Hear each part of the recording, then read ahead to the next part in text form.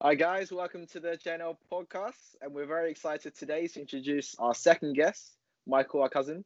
As soon as we start this podcast, we knew dating the diary for when we're going to get Michael in. So yeah, very excited today. Michael, why don't you introduce yourself? Yeah, for those of you who don't know who I am, my name is Michael Tabirade, high performance coach and mentor. I say this all the time because I'm so used to saying it, but I'm going to go with the spiel. So I help self-ambitious professional millennials increase their productivity, enhance their performance, realize their priorities, and live their life on purpose. So that's a little bit about me. And yeah, I'm sure you'll dive into some questions as well. Yeah. Most definitely. Yeah, we're going to pick your brain. So Louise wants to start off just finding out a little bit about what you're doing right now. Yeah, I'm going to start off. So I just wanted to know, just tell us about, your journey with the NHS, how it began, where you are now, and yeah, the highs and lows of it, I guess. Just, I think. Yeah. So, initially I thought I wanted to be a doctor. I was known as Dr. Michael before I even started medicine. And, I guess that idea came into play because I did work experience initially as an architect. And after a week, I was just like, this isn't for me, sort of thing. And so I was like, what do I really want to do? And so it suggested medicine, but I didn't really entertain it at all. I was just like, whatever, let me make the decision. And as time went on, I was like, okay, I'm good at science. I like working with people. I want money and I want prestige. And at the time, that meant doing something like medicine or law. So I was like, yep, I'm down. And so I didn't quite make the grades at A level, but I got good grades, And so it kind of left me in a sticky point where I needed to decide, what sort of path I wanted to go down. And so I got alternative offers from university to do medical biochemistry. So I took that. Now, I really enjoyed the course, and there was an opportunity for me to work really hard in my first year and then convert to medicine. And even though I got one of the top marks in the year, I preferred to have fun and really live my university experience. Hear that? Rather than worry about medicine. I just thought, I just worry about medicine another time. So uni was a great time to connect. As you saw in a quiz last 2 days ago, whatever. It was about parties for me and setting up big parties and everything else. But in the same instance, that ambition was there. And so I decided to go down the GAMSAT route, which is basically graduate medicine. And essentially what that allowed me to do is accelerate that course. So do it in 4 years rather than 5. And also get a huge discount because I was seen as a graduate mature student. But it took me years to even get an interview for medicine. I didn't even get an interview because it was so competitive. And it's not that my grades were bad, but they did it based on a binomial distribution. And so my sort of score was always past midpoint, but wasn't enough to really secure an interview. And so after the 5th sort of session or whatever it may be of trying for this exam, spending £350 each time. Oh my God. I was like, I know, out of my own pocket. I thought, I'm not doing this. I'm not doing this anymore, especially at a young, 22, 23, 24-year-old. Yeah. And so whilst that was happening, I had already had a vision to boost my NHS experience knowledge in terms of being a manager and everything else, because I started working in the NHS back in 2010, just doing admin stuff. And I was like, okay, if I had the clinical experience and the managerial experience, that would make me a really competent person.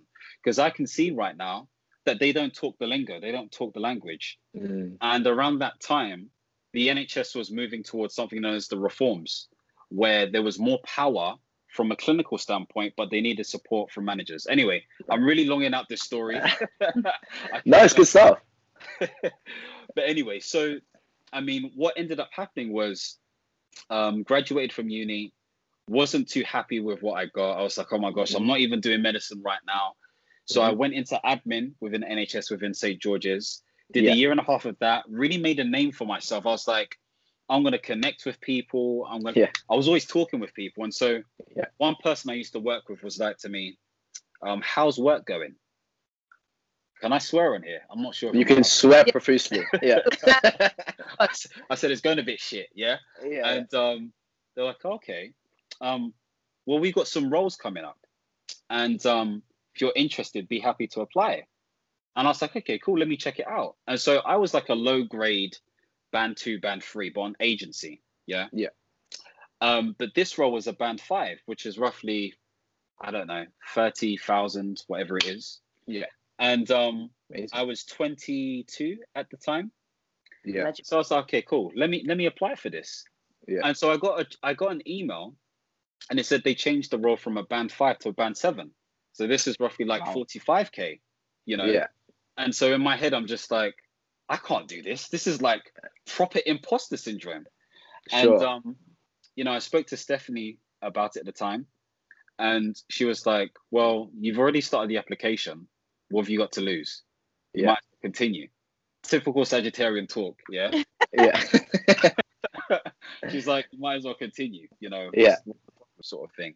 And I got an interview. And I was like, okay, cool. So prepped for it. I just made up some shit. Like, Yeah. not even made up. I made it sound bigger than it was. The gift of the gab. So got into the interview, came out, and they told me on the day that I scored the highest, even though I was the youngest guy there, and got the job. Amazing. And so that set off my campaign. And so, long story short, did that role as an assistant project manager, then went on to become a payments officer for NHS England. Then I became a contracts officer, then a commissioner, then a senior commissioner. Yeah. And obviously right now a senior implementation manager as well for NHS. Yeah. So yeah, that's my journey. Yeah, really interesting. And yeah, I definitely can. My friend did the exact same thing as you. Went into biomedical science to begin with the view to one day change to medicine. And in fact, I'm sure I hope you won't mind me saying this. Applied every single year from the first year, and it's just an absolutely crazy experience. Like people, and I've seen multiple friends actually do this. Consider going to different parts of Europe to do it, wherever. And what he actually, funnily enough, did. I think after his 4th application, he was going to convert to computer science, and he did that. Halfway through the year, he finally got in, and he said, "This is the last year I'm going to try." And now he's moved up to Sunderland to do it, and yeah, he started. But it's not just a simple thing of I want to do this thing, is it? It's logistics sometimes, especially at our age, where you've got to weigh that stuff up with money. So yeah, I'm sure a lot of people can relate to that, even in different fields. Yeah. The fact that you're paid sure. different applicator, it's just crazy. It's actually crazy. Like, you guys are like, doctors are actually needed, yet you have to spend so much of your own money and hard work getting there. Yeah, 100%. I mean, even so, obviously, I didn't get in the first time round, via the UCAS route. But then the other routes, of course, you have to spend money. And this exam was a 6-hour exam, 3 different bits, nothing to do with medicine. So you can imagine, like, 6 hours each time. And you have to, it's not quantitative reasoning or anything like that, but you had to write 2 long essays in an hour, I believe. What? There was a 2.5-hour science exam. So sort of like first year grade physics, chemistry, and biology. And there was another one as well. I don't remember what it was. Yeah. But yeah, interesting stuff. Yeah, and I've heard the process, and some of them there's little stools where you've got like role play things. And I think it's just there to try and break you, kind of thing.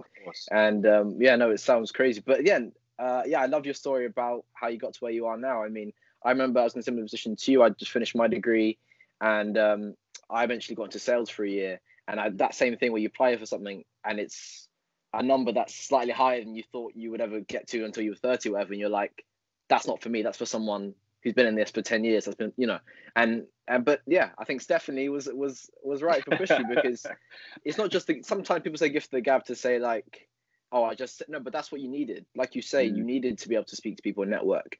That may have felt like not like you were using a skill that wasn't valuable, but it was the skill, And I think, So I think they say that 67% of successful jobs are due to the fact that people network with other people and get the opportunities that way.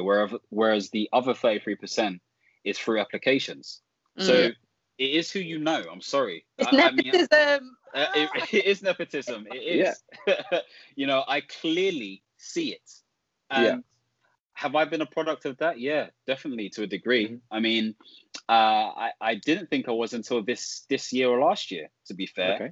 I thought I was slightly outside of that. But what allowed me to be in that position is not only just speaking to people, but the value that I bring in the workplace has been useful, where other people speak about me to other people and they're like, oh, I want that guy, you know? So that's been useful. Yeah. People pick these things up. I think we as people don't even know what our skills are. We just land in a situation every time we end up at this point doing these jobs or whatever, because people see that in us and they just push, oh, Michael should obviously do that. And you're thinking, why? But people will see that for you. And I think people just need to pay attention and believe in yourself. Louise will definitely start to notice this as she starts to consider her options as well. People are going to say, oh no, Louise is really good at that. And she'll be like, oh, I didn't even know that was a known thing. Exactly. You know, and you just got to keep your ear out. Amazing. Okay, so the next part we want to talk about, and I'm very interested in actually considering maybe even getting to myself to a degree, so I'd love to hear about this, is your journey into life coaching. Everything I want to hear about how it's going for you right now and what got you into it, because I'd love to learn. So tell us. Perfect. Yeah. So, I mean, what got me into it? Very good question. I guess it started off maybe at secondary school, actually, where a lot of people were like, oh, Mike, you give good advice. And I just kind of used to laugh it off, you know. But then I kept on hearing it at uni, you know, with people I never even met before. And so I started getting into a space of really exploring and understanding different thoughts, because a lot of the thoughts I developed were my own. And I think it was my manager back in 2011 who was basically like, what book are you reading? And I said, I don't read. There's no point. They were like, what? A bright guy like you doesn't read? I was like, nope, don't do it. And they were like, I challenge you to read something. And so I was like, okay, let me play this game, you know, whatever. And I was watching Will Smith's Words of Wisdom at the time, some compilation that some guy put together, and was really inspired by the words. And he mentioned The Alchemist. So when I read that book, I've read it like 5 times now, that confirmed and opened my mind to many different ideas. And I was like, if people think like this in the world, imagine what other books I could read. Yeah. And so I was just ferocious, like avid reading, like it was crazy. I was on a mission. Like to this day, I've read over like 300 plus books, hands down. Both, I say read, but listened, read, you know, a combination of the two. Same, yeah. And so I was like, okay, cool. This medicine thing's not working for me. I need to make something else work, because I want to make money. Let's be real. I want to make money. Understand? And it's not for money's sake. I love the idea of freedom. Of course, yeah. I hate being told what to do. I hate being imprisoned. I hate all of that stuff. So I need to create the opportunities to open myself up. And so basically what happened was I started to explore different businesses and stuff. They kind of failed. Went to one, and there was a public speaking one, and a guy was like to me, you know, you can make money from your ideas. And I was like, I've heard this before, but the way he said it just touched differently. Different. And so I was like, I'm actually going to pursue this a bit more. So I started to look into coaching. Now, bearing in mind, from 2011 onwards, I had a Tumblr called Gusto AT, where I used to write stuff around friendships, relationships. I remember, spirituality. I just wrote about anything, and people enjoyed it a little bit. So I already was formulating my thinking. So I'm coming to a point here. It all kind of fits together. And so I went to a Les Brown event after that advice from that guy back in 2015, paid for a VIP ticket, and loved that guy. He's my spiritual godfather.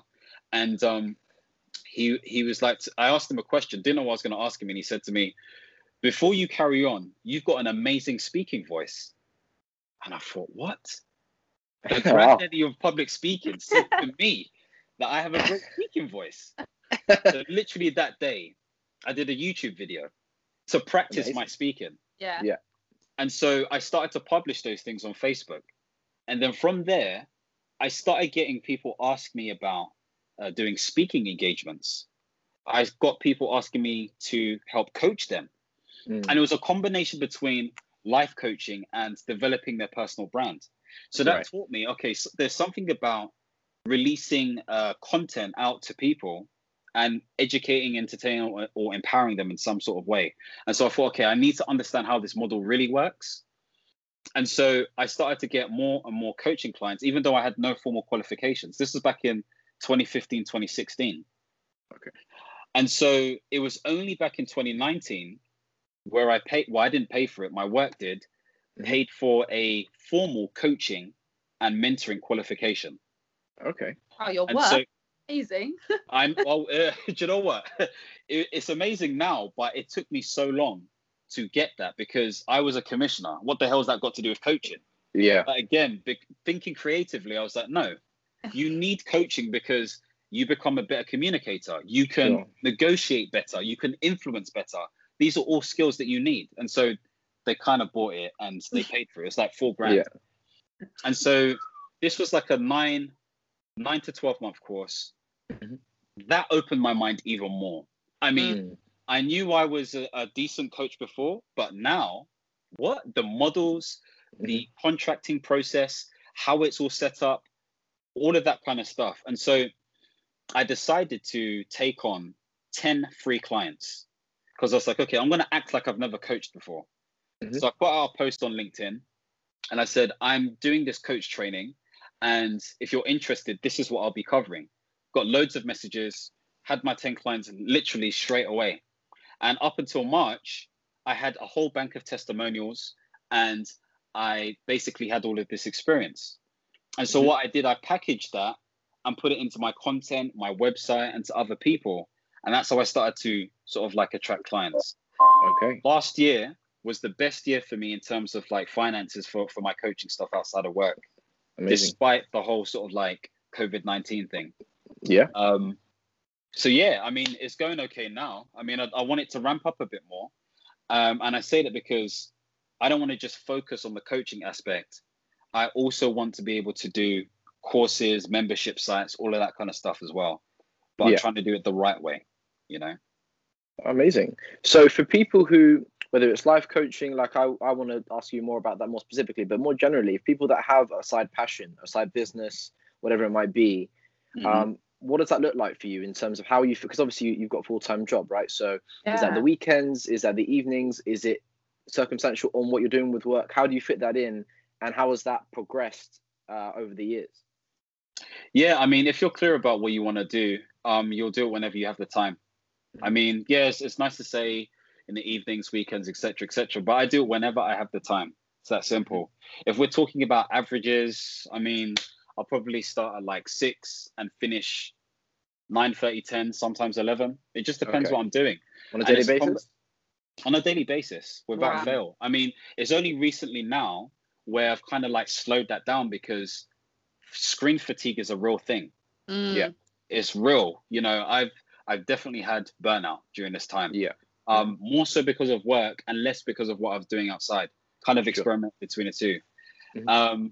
But what is important for this is having an idea of what the path looks like. So the sort of things I actually do is content creation, content distribution and scheduling, actual life coaching and preparation, continuing to educate myself, you know. So those are the and planning as well. Those are the main sort of like activities that I do. Yeah, no, really interesting. Because no, as I said, so I did the whole thing, like I was saying. I went into the big money job or whatever after uni, and kind of chased that for a bit, and then much in the same way, a kind of combination of what you were saying with the medicine thing and also the what you're doing now with your passions. I realized my passion was in psychology, and the potential routes down there, but the path forward is definitely as convoluted as some of the stuff we were talking about with medicine and stuff like that. But I with lockdown, I kind of went into it. And long story short, I'm in that now. And I spoke to a life coach the other day. And obviously, I know quite a bit about life coaching from you, but I picked her brain because it was through a charity thing I was doing. And it just got me thinking, like, I need to find a way to have a business that will complement what I want to do as a therapist one day, but will also complement the fact that, bring us money right now. And like you say, you're always learning, but it's not a thing where you need to go through all these hoops. If you're a good coach, that can be a basis. And I definitely think it's something a lot of people should consider. If you have this thing where you feel like you're giving advice. I remember one time in sixth form, I had a friend who he said he loved sports, right? But he didn't really know what to want to do with uni and whatever else. And we had a talk on at the school. Somebody who was a sports broadcaster, and I said, let's go to that and let's listen to it. The broadcaster ended up saying he went to university, did drama, blah blah blah, his routes to getting there. And I said, look, you should go to university and you should do drama or something like this, and then convert to look at this route and contact that guy and whatever else. I convinced him. We went to university. I don't speak to him that regularly now, but I can see that he's obviously done very well for himself through that. He's obviously loved the experience, and just like you, I can definitely see, like, again, it's one of these things that you don't realize you have until you look back and think, oh, I fell into that role and this role. So yeah, I always keep up with your content, and I'll be looking to see how I can shadow that a little bit, because it's a very interesting thing to get into. I mean, yeah, 100%. I mean, what I will say is that coaching as a thing is not just subscribe to life coaching, so to speak. I mean, once you have the training, you realize you can coach a broad amount of people. And so the niche thing is just more about attracting the right sorts of people. I mean, I call myself a high performance coach because I realize that's the sort of thing that I emulate or attract, in terms of problems. But again, I mean, if we're looking at my library, if you ever wanted to learn more, this is the book. This is the book. Okay. Seriously, this is the book that has it all. Yeah, because John Whitmore, you could call him the father of coaching. I'll just put it there. Mm-hmm. Actually, no, let me do it properly because it's going to frustrate me. But yeah, I mean, a lot of, like, obviously you're studying psychology now. When it comes to, I think it's humanistic theory, so to speak, you've got the likes of Abraham and Carl Rogers. And so a lot of therapy / coaching really stems from that practice there. And so understanding that coaching falls down to three main things. Number one, it's about improving the self-awareness of the individual. Number two, it's about getting them to see real choices that they have, whether they agree with them or not. But number three is giving them the impetus to be enabled and empowered to take action by themselves. And you do that through deep and effective sort of like listening, or should I say deep and active listening. You do that through powerful and effective questioning, and also managing your supervision, which is basically emotional intelligence. Yeah, no, really interesting. I actually, I just thought, through speaking about this, I just thought of something. So I said that I spoke to his life coach through a talk hosted by my charity, right? Mm-hmm. We had a meeting this week, and I don't know if I should be saying this, but I'm going to. Guess how much somebody they had. So we're talking about public speaking and life coaching advice, how much that can be, how lucrative that can be. Guess how much somebody can charge for 15 minutes? I wouldn't be surprised if it was 1 to 10 grand, easily. 1 grand, yeah. Just somebody in the mental health field. Guess 1,000 15 minutes words. 100%, yeah, definitely. Somebody else they had is a TV presenter, lesser known TV presenter, 5 grand for the hour. Yeah. So things can scale if you invest in things like you're talking about, like books. And speaking of books, Louise had some questions. Like the segue. About how we can sample some of, some knowledge. Michael, you are an author. I actually got so good saying that. You've written 4 books. Mm-hmm. Please tell us about the. It must be so weird writing a whole ass book, like edit. Oh, it just sounds like the longest process. But you've written 4, so. Yeah. I mean, to be honest with you, I just want to prove I could do it. I'm not joking. Seriously, it was that simple. I mean, I always had a book in me. You've both got a book in you. It's just, okay, what's the process? So I went to an event one time by a guy called Jerry Roberts. It was free. He showed us the whole process, but they try to accelerate this stuff. Sure. And he said one line which convinced me. He was like, you can do this by yourself, but we can help you do it. And he was charging like 30 grand, something stupid. I know, for a book, like, no, come on.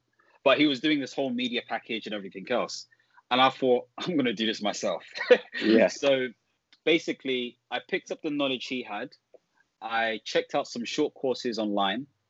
And I was like, I'm going to do this. So it was the 25th of January, 2016. And I was like, it's going to take me a month, 2 months, maybe. That'll be that. It didn't take me that. It took me, I think I finished early December. And I had problems in the way. I mean, my laptop broke down 3 months into it. I ended up using my phone. So I ended up using Google Docs. First time I've ever seen Google Docs move slow. I got repetitive strain injury in my right hand. Went to the doctor. They said, don't use it. I started using my left hand. And the sort of like game plan was, number one, do not read back your work. It's going to be shit. Simple. It's just going to be crap. I'm so bad at, I actually can't I can't even read my own work. No, you can't. It's going to be crap. Number two, have a focus for each day. So I made sure that I wrote anywhere between 100 to 1,500 words a day.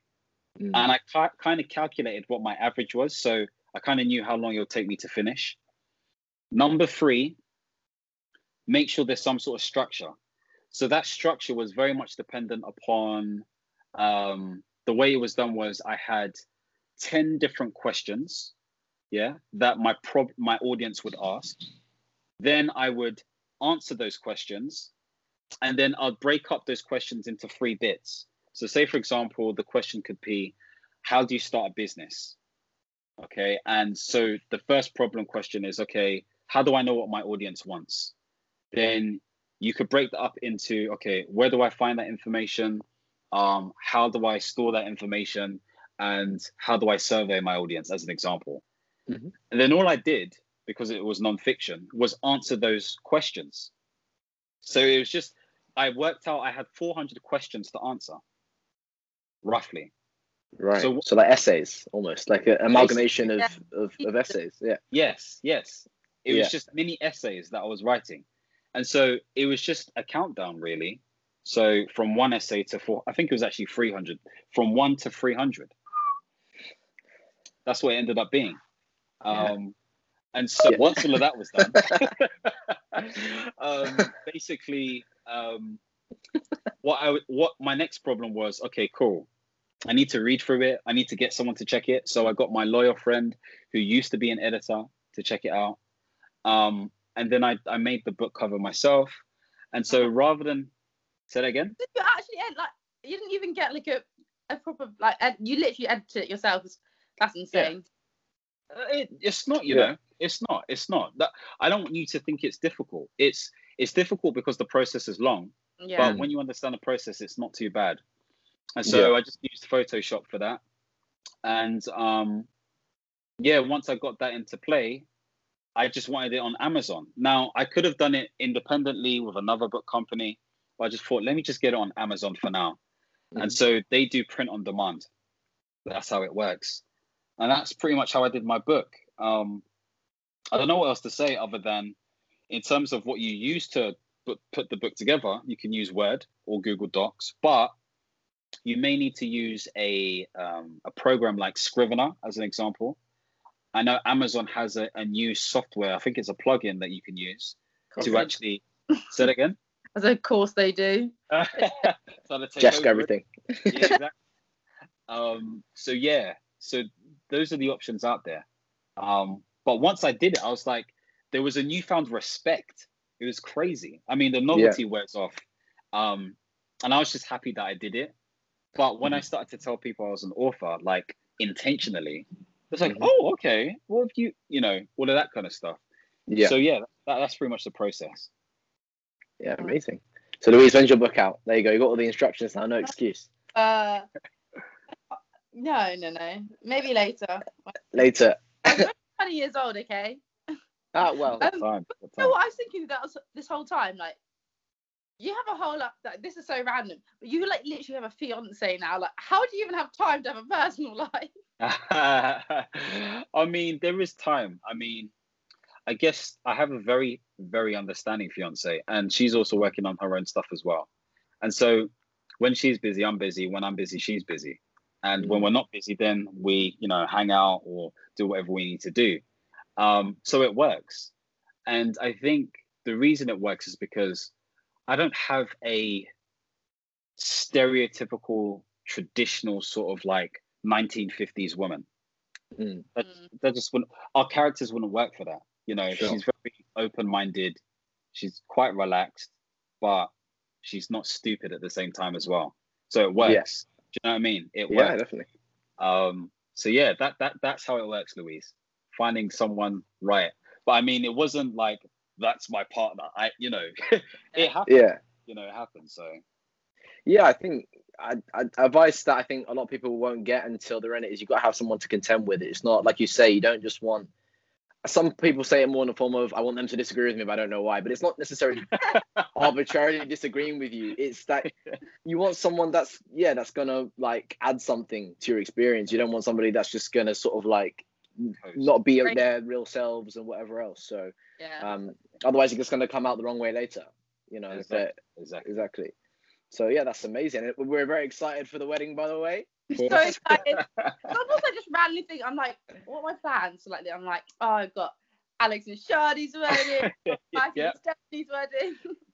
Yep. I mean, it's definitely been wedding season within those 12 months, man. But I look forward to it.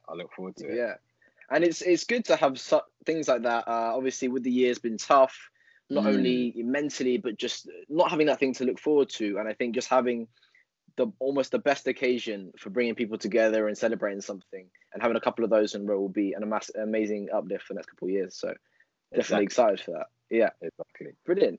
So speaking about the future, look at all these segues. I didn't know planned.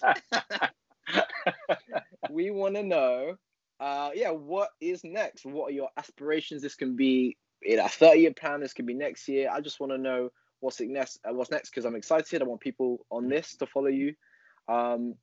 And if we can get involved in any way, I'd love to be part of it. So yeah, tell us what's next. Yeah, so from a personal standpoint, obviously there's the wedding, there's a new house as well. That's definitely in the horizons. Cool. From a career aspect, I mean, I'm definitely looking more down the independent route. I've built up about 11 years worth of experience within the NHS, which is a long time. But I definitely have the skills to do it on my own. So contracting is an option now. Definitely more money there. It's lucrative, but stability-wise is questionable. Yeah. So just, So when you say contracting, so obviously you work in the digital side and the management side of the NHS. What would that look like in terms of contracting? So would that just be business advice in general, or? It could be anything, really. I mean, I could literally act as an employee within the NHS, but be a contractor and do things around strategy and ops, change management, project management, etc. Or I could be like, you know what, I'm going down my own route and, focusing on organizational development, culture, leadership, etc.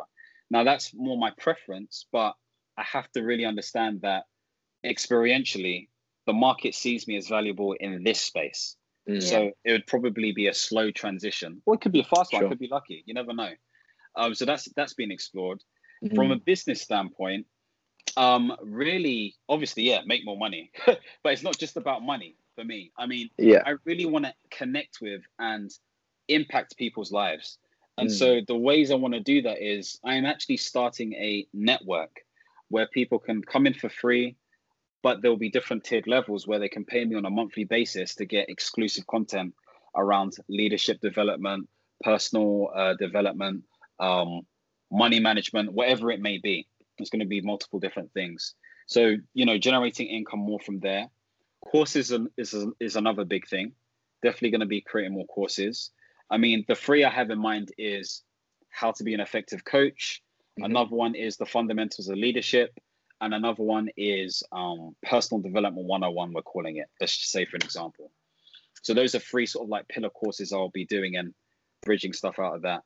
And the last thing is setting up a consultancy, Thinking that I feel like I thought you were getting to that, but I wasn't like, I was like, yeah. 100%. So, Yeah. I mean, I don't know if you guys have ever come across Mastery before. Yeah. Yeah. So Mastery Group Limited is the sort of like vision, all encompassing things, very corporate, professional, etc., etc. So I've already started building the assets for that. And I've been speaking to a lot of people. But it takes time because it usually is down to what you've done before in your past place and having the right networks. So again, I don't know how long that's going to take, but I'm building the assets for that as well. So those are the main things. And so hopefully that will make me a billionaire. Yeah. So I mean, so if I give you a blank check, sorry, no, it's billionaire. I mean, look, No. if I get to a point where I'm comfortable, I think I worked out that that's roughly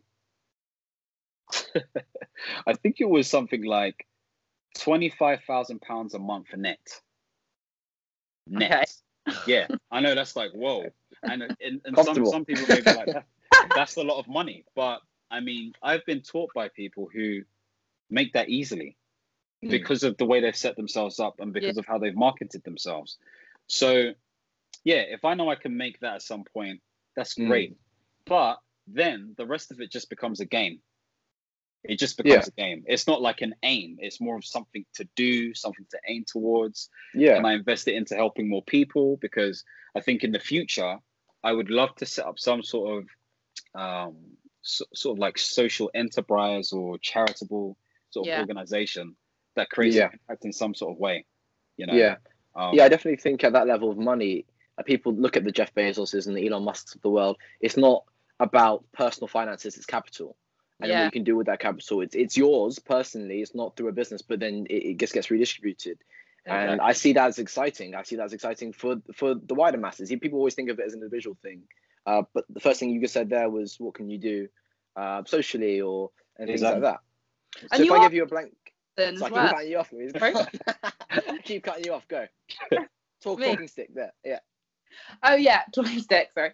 Like I feel like you know people. Like I feel like you could see a valuable person from a mile away. So I feel like you'd be very good in finding that one person that could create you and them like way more money as well. I really, really hope that is the case. You know, I mean, it's interesting to see because a lot of people around me are starting to pop off. You know, they're getting noticed way more in the media, or they're making more money in a certain space. So I know it's going to be a matter of time. I just know for my industry, it is harder because let's say, for example, if I was focusing on health or money, everybody needs that. Whereas with personal development, you know you need it, but unless you have like a mental health angle, even then it's hard to really make money from that. And so people are banking more on me as a person as opposed to the niche or industry that I'm looking into. So that's something to remember, at least for yourself, Jeremy. You know, the personal brand is very, very important. And that's why I take a lot of the approaches that I take. Yeah, definitely. Now, I was just going to ask, so if I gave you a blank check, obviously you've got the house and the wedding to think of financially, and those are some of your biggest considerations in the next few years. But as an investor towards one of these current projects or future aspirations, let's say 10 grand, 50 grand, whatever, you know, like a sizable amount of money, where would that go straight away? If you had a quick ticket to speed one of these things up, what would your priority kind of be? And who knows, for myself. Watching. Where would my priority lie? Got Warren Buffett sitting in front of you right now, ready to invest. So ask the question again. Is this money that I would spend for myself or for other things? No, so I'm saying, bear in mind, obviously, I know that when you're thinking of that kind of money, you'd probably be thinking about personal finance. But that aside, if you had somebody, an investor, who was willing to invest in you because he recognizes your personal brand and everything else, what is it that you're thinking, okay, I did have this plan for this thing that may or may not happen. With the money, I can get this started now. You know, where would you inject that in? Easy marketing straight away, 100%.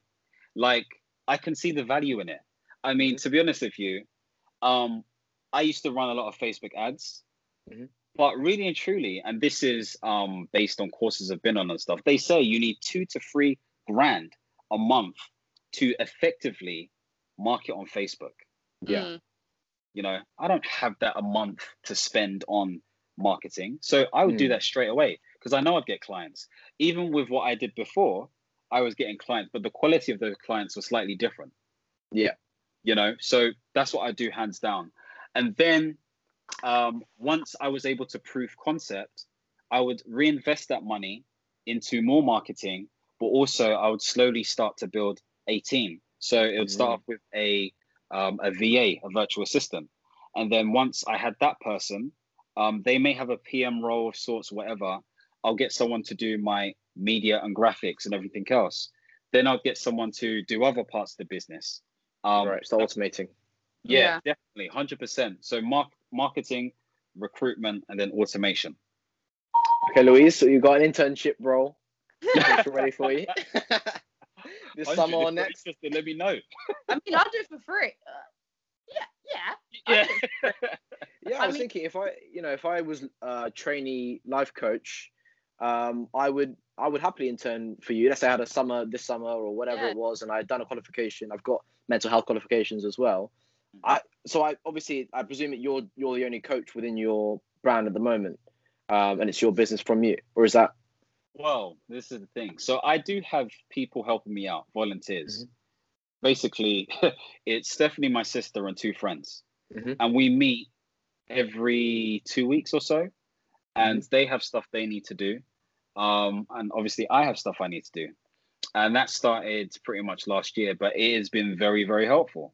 I mean, Amazing, but in terms of like the idea is that once I get into a point where I'm in demand, then I want to just shift it onto other people. I don't want to be coaching those individuals, and I'd give them a commission and I'd get the other part. So yeah, if you became a life coach as an example, you know, there'd be an opportunity there for you to do that as well, bearing in mind that I'd have to be in demand, etc., etc. I mean, and I've got the software for that as well. And even to add to that, the aim is to not life coach willy-nilly. Yeah. Like they need to go through the value ladder. You know, check out my free stuff, check out my book if you want to, get my course. If you're really serious, then we can sit down one-to-one. But I'm not at that stage yet.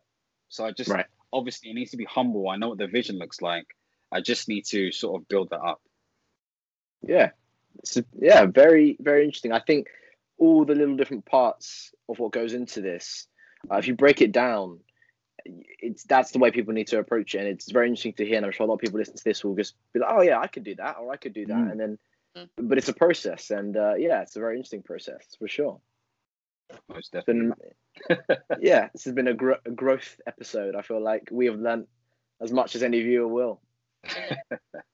I might, especially with all the stuff you were saying about uni and the different directions you were taking. I just feel like a lot of people my age just go in thinking like it has to be linear. I have to do this. Like this is where I need to go. But yeah, I feel like a lot of people don't realize that life just takes you where it wants to take you. Like 100. I mean, expectations. I mean, there is a level of expectation and there is a level of, you know, intention. You know, I'll always say that, but I've said this all the time. Life is one big fat experiment, and you're the scientist. You have a hypothesis and you test it. And once you get to your conclusion, you just create another one. I mean, I remember, I think at the age of 24, 25, I interviewed 4 directors in the NHS. And I asked them, did you have a plan for where you're at now? And they were like, no, not at all, actually. Yeah. I was like, okay, so what has worked for you? And they said, number 1, having a really strong network that you can depend on. Number 2, taking opportunities and not being afraid to. But number 3, being in a position where you show inquisition and you're not afraid to ask for forgiveness later. In other words, if you see a problem, fix it, even if it isn't deemed the right thing to do. What is right after all, you know? So yeah, I used to have that same problem, Louise. I thought that you have to follow a plan, and that's all rubbish, man. Just stay in the moment, have some sort of like high level end goal. Yeah. Know your values, and that drives you. it kind of becomes intuitive that way afterwards, you know? Yeah, for sure. I mean, the director of the biggest tire company in the world, multi-million, billion, whatever he is, I'm sure he didn't grow up thinking I want to be involved in tires, because that's not how the world works. The market, you exploit the market with what you've got, not you don't decide how it's going to be, because you're also projecting that way in 20 years, and especially with coronavirus right now, God knows what jobs are going to be the high-paying jobs, what markets are going to be the kind of more volatile ones in the next 5-10 years or whatever. Obviously, Louise, you want to go more into government, and hopefully we're always going to have a government. You're in that field. That's not going away anytime soon. Yeah. But no, definitely, I think being flexible, and again, there's another thing I was speaking to with that life coach, which is so interesting, is that, I asked about how she got where she was getting, and she kind of said, and this applies to so many careers, it wasn't kind of like we were speaking about medicine, I want to be a doctor, I want to be a lawyer, I want to be this. It was, what do I like to do? Like you were saying with your process, I like to help people. Okay, how many years do I want to spend in education? What's this, this, and then what result do I get at the end of that? Or what opportunities come up by pursuing those individual things, rather than saying, these are the steps I need to get to this end goal. And I think that's such an important thing to consider, for sure. 100%, man, 100%. Yeah. So anyway, that's a little bit about me. Yeah. No, yeah, we really love the interview, and yeah, obviously when we post this, we'll put your links to your books and websites, and if anyone, obviously there's a lot there to be interested in, so if you want to follow Michael, all the socials will be there as well. But yeah, thank you very much for this interview. I'm glad we got you, because I was like, Michael's going to be hard to actually sit down for. They can testament you're so busy all the time, so yeah. High demand, yeah. No, I thought why not just get it done, especially during this time. But just before I go, just so people can hear me say where they can find me and stuff, you can check out my website, michaeltabirade.com. I've actually got 2 free events you can check out. So how to reduce procrastination and maintain and sustain high performance. And the other one is how to become a magnetic expert that is recognized as well. And also, if you're interested in coaching, you can have an initial consultation. So you can click the link in my Instagram bio or go to my website for that as well. Amazing. All right. Yeah, so yeah, have a good week, and hopefully we'll see you soon when all this madness is over. And yeah, thank you very much for the interview. Most definitely. Thank you. Bye, guys.